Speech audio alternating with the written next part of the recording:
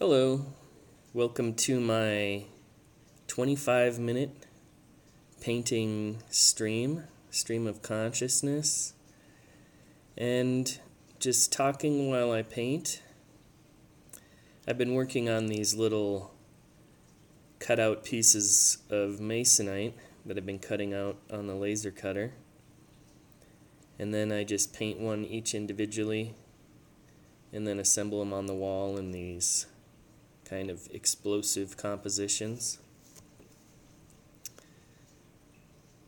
And, that got me thinking about figuration, how the figure has been present in paintings over the years. Of course, we can think of historical paintings and giant multi-figural compositions, these sort of things.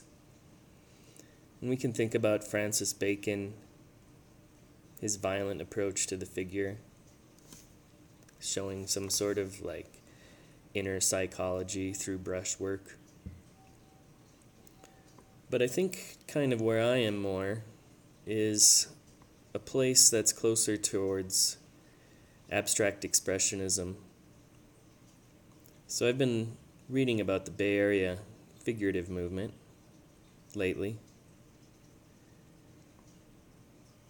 And for those who don't know, the Bay Area Figurative Movement was a group of artists in the 1950s and the 1960s. And they kind of rejected abstract expressionism. So we often think of the 1950s being a time where Jackson Pollock and Robert Motherwell and these types of people are aggressively splashing paint all over the canvas. And there was a reaction to this sort of abstract gestural work, but it started becoming representational again. Happened in California in the 1950s, primarily the San Francisco Bay Area. That's why it's called the Bay Area Figurative Movement. It's usually broken down into three different groups. The first generation, the bridge generation, and the second generation. A lot of the first generation artists are the ones that are most widely known. David Park, considered to be one of the founders of abstract expressionism. Richard Diebenkorn, certainly one of the most famous. Elmer Bischoff, Wayne Thiebaud, all these types of people. The bridge generation that comes after them would be people like Nathan Oliveira, Paul Warner. And the second generation artists. A lot of these people actually had the first generation artists as their teachers. And that would be people like Joan Brown, Manuel Neri, Bruce McGaugh. And a lot of these people actually, it's kind of an interesting thing because, painting is often locational in a way. When we think about the Renaissance and Italy, Of course, there's the German Renaissance as well with Albrecht Dürer and these types of people, but often painting happens in these tiny little locations. And it's something going on in that specific place at that specific time that leads to a certain type of painting. And so all these people were centered around San Francisco. You can imagine now it's kind of difficult. We can't really have a painting center anymore, can we? There isn't exactly a New York or Paris of the old days. There's certainly art centers. Places like Berlin, New York is still important. But there's all these smaller art cities all over the place now too, kind of sustaining their own small community of artists. And that's one thing about painting, I suppose. You know, a thing that has an actual market with these giant fairs, paintings that sell for tens of thousands of dollars, millions of dollars. Is that I think oftentimes people get caught up in just making it in New York, and certainly that still matters. But we can also think about what we're doing in our own communities, what painting actually means to people. When we think about how so many people will show up on a Sunday to a painting course. It's kind of amazing. What are all these people trying to do? I suppose most of my subscribers, obviously, they all want to paint too. But what is it we're actually trying to achieve with these works? I'd say that oftentimes paintings are just vehicles for ideas. So we can be enamored by technique and these sort of things, but if we look a little bit underneath the surface, we can see broader ideas happening. And I suppose that can bring us back towards the Bay Area people and what was going on with them. People like David Park. Park was an interesting case because he actually started off as an abstract expressionist painter. He's based in San Francisco as well.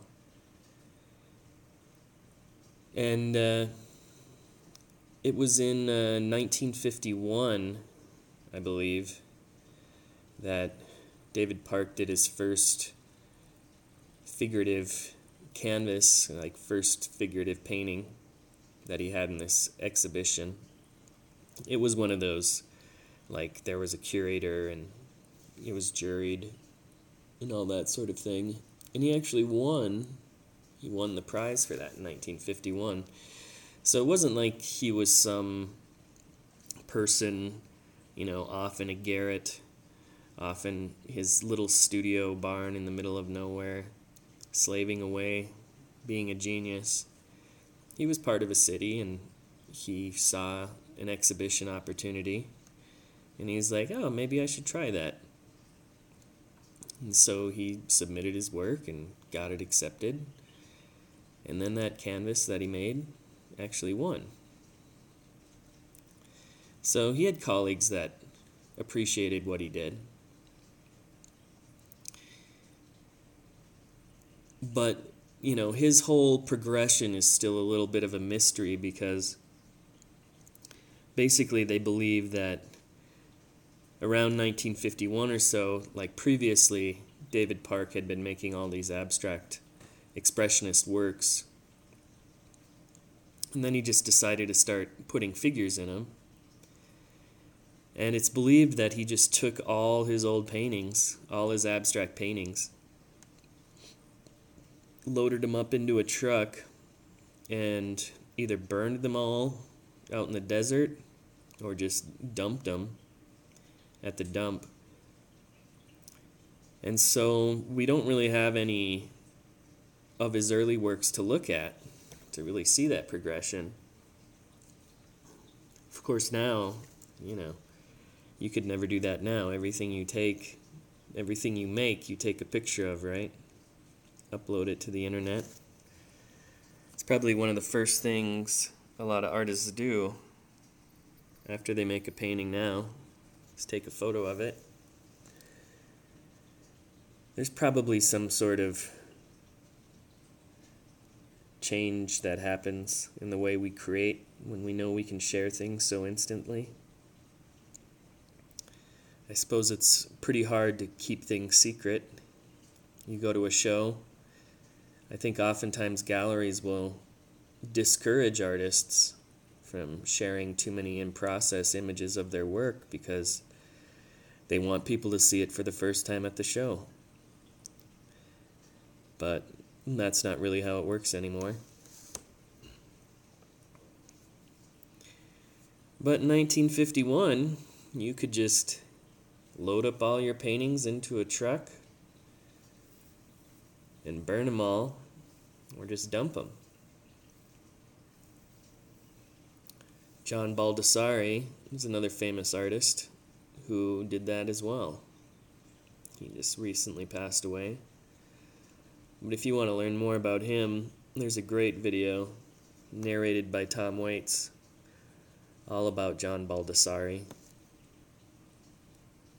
But he burned all of his paintings as well.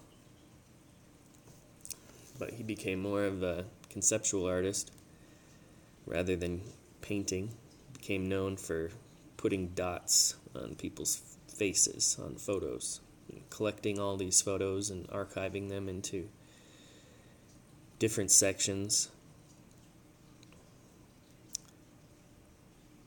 But with Park, they just all vanish. We can, imagine he's probably somebody who was inspired by Max Beckmann,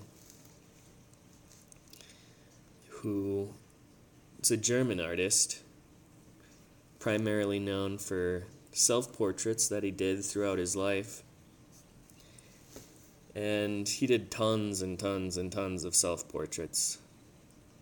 Picasso and Rembrandt, of course, always making self-portraits. It's a good thing to remember if you're ever wondering, what should I paint? You can always paint a self-portrait. You're always there in the mirror. I haven't really done a self-portrait in a long time. It might be a good idea. But Beckmann was, this German artist. He was before him, though. He would have been making these rather intense multi-figural compositions that are historical narrative paintings. One of his most famous paintings is called The Night. This would have been around 1918, 1919. But Beckmann is also somebody who rejected non-representational painting. He really carried the torch of figurative painting. And Beckmann, of course, was also inspired by people like Cezanne and Van Gogh, William Blake, Rembrandt, Rubens,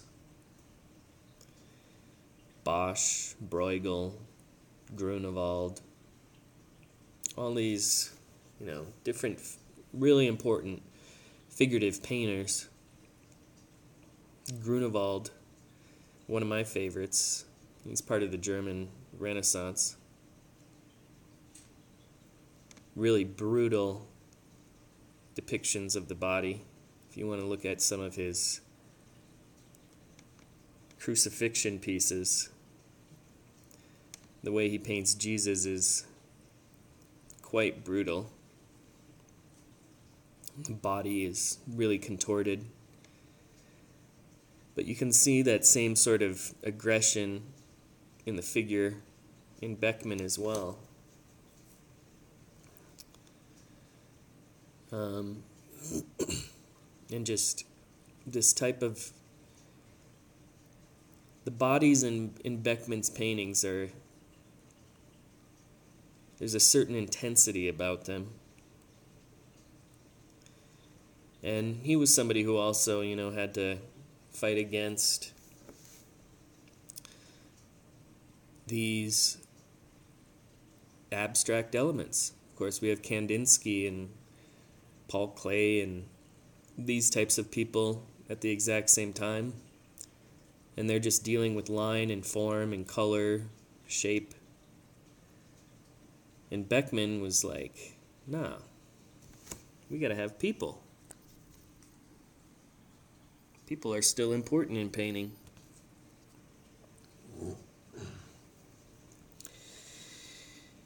So in some ways, the Bay Area, half a world away, San Francisco is a far cry from Berlin in the 1920s compared with San Francisco in the 1950s. World War I versus World War II. Actually having the ravages of war on your own home country, experiencing it. Germany, of course, experiencing both of these in a very intense way. America in a somewhat removed way. But there was some, of course, some of these artists were World War II veterans in the Bay Area Figurative Movement as well. Specifically, Elmer Bischoff. And he didn't really get famous till his 30s or 40s. It's another thing that's kind of changed over the years as well. Now we expect artists to be young and new, and they're like pop music, kind of. But back then, an artist would maybe get famous in his late 30s, early 40s. Willem de Kooning as well. De Kooning is another person not associated with the Bay Area Figurative Movement, but he just popped into my head as somebody who also has a very aggressive approach to the figure. But yeah, Elmer Bischoff, he was another one of the Bay Area guys, and he did a bunch of paintings that he called the Picasso-esque mouthings. And he made all these after he returned from the war in 1945. Who knows? I haven't really read much about how the war changed him or what he said about that. But I do know that he wanted to challenge all of his own assumptions that he had about art and life. So I imagine World War II being there was a pretty transformative experience for him. But he did a lot of figures and interiors. And he also was somebody who, he was okay. A lot of these artists were really fine. Again, it was kind of a myth of the starving artist with David Park and Elmer Bischoff and Diebenkorn. A lot of these artists did pretty well during their lives, and they sold paintings, and that's all they did. Diebenkorn, of course, he's part of the same, original members, the first generation artists of the Bay Area, figurative artists. There's probably been more made since then, since these three, I imagine. Of course, now this stuff is definitely coming back. A lot of figurative work. Figure is back in painting. It's still quite important. But Diebenkorn is another person, came through abstract expressionism painting and settled on the figure. This happened with a lot of painters. Diebenkorn was kind of interesting because he actually went back to abstraction. He started off in abstract expressionism, and then he started doing some figurative work, and then he developed his Ocean Park series, which is probably his most famous series of his works. So he went back to abstract, just complete abstraction. But yeah, this was pretty common. Philip Guston, similarly, is another one. Started off as an abstract painter, became a representational painter. He also has a lot of writing about painting. He's a good person to look at in that regard. Or read, I should say. Good person to read.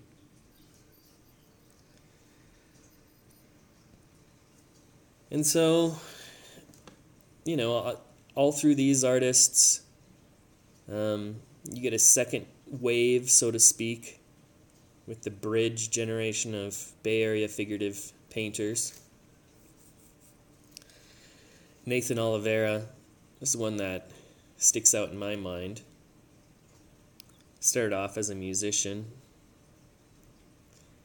but he tends to have works that are, how would you exactly say it? They're works which are aggressively made. His mark making is quite aggressive, frenetic. Made a lot of prints as well. But he's same area. He's in Oakland, Nathan Oliveira. First generation immigrant, born to Portuguese parents. He died about 10 years ago.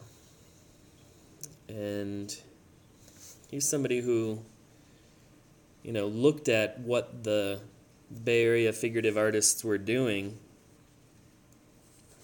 and was kind of the next phase of it, which is always interesting to see how artists look at stuff from previous generations, take a little bit and mix it with their own and end up with something completely new.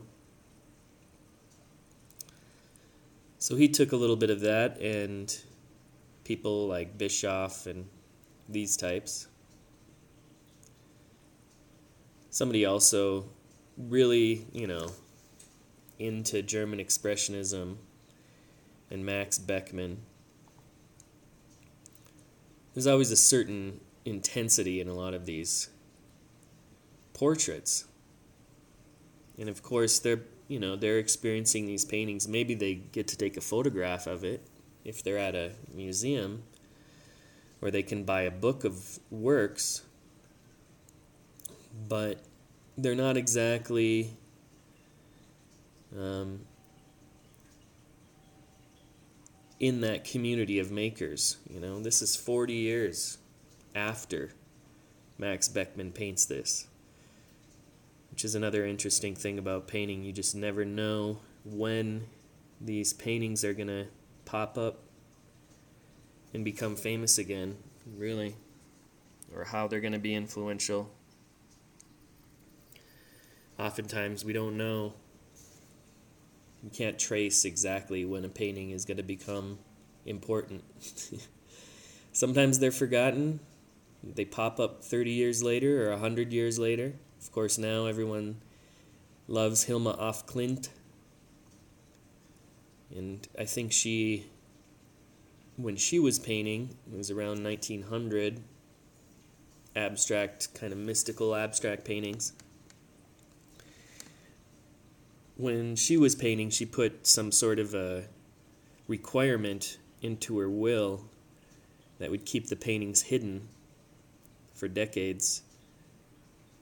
And so now a lot of these paintings are resurfacing. But of course, these people, Bay Area figurative artists and German Expressionism, the links between these two things is quite interesting, just how cultures intersect, sometimes with knowing and sometimes without knowing. So we're getting up close to 25 minutes, which is according to the Pomodoro technique. It means it's time for me to take a break. Thanks for listening, and I hope you learned something about the Bay Area figurative artists. If you've got any questions, just write them down below.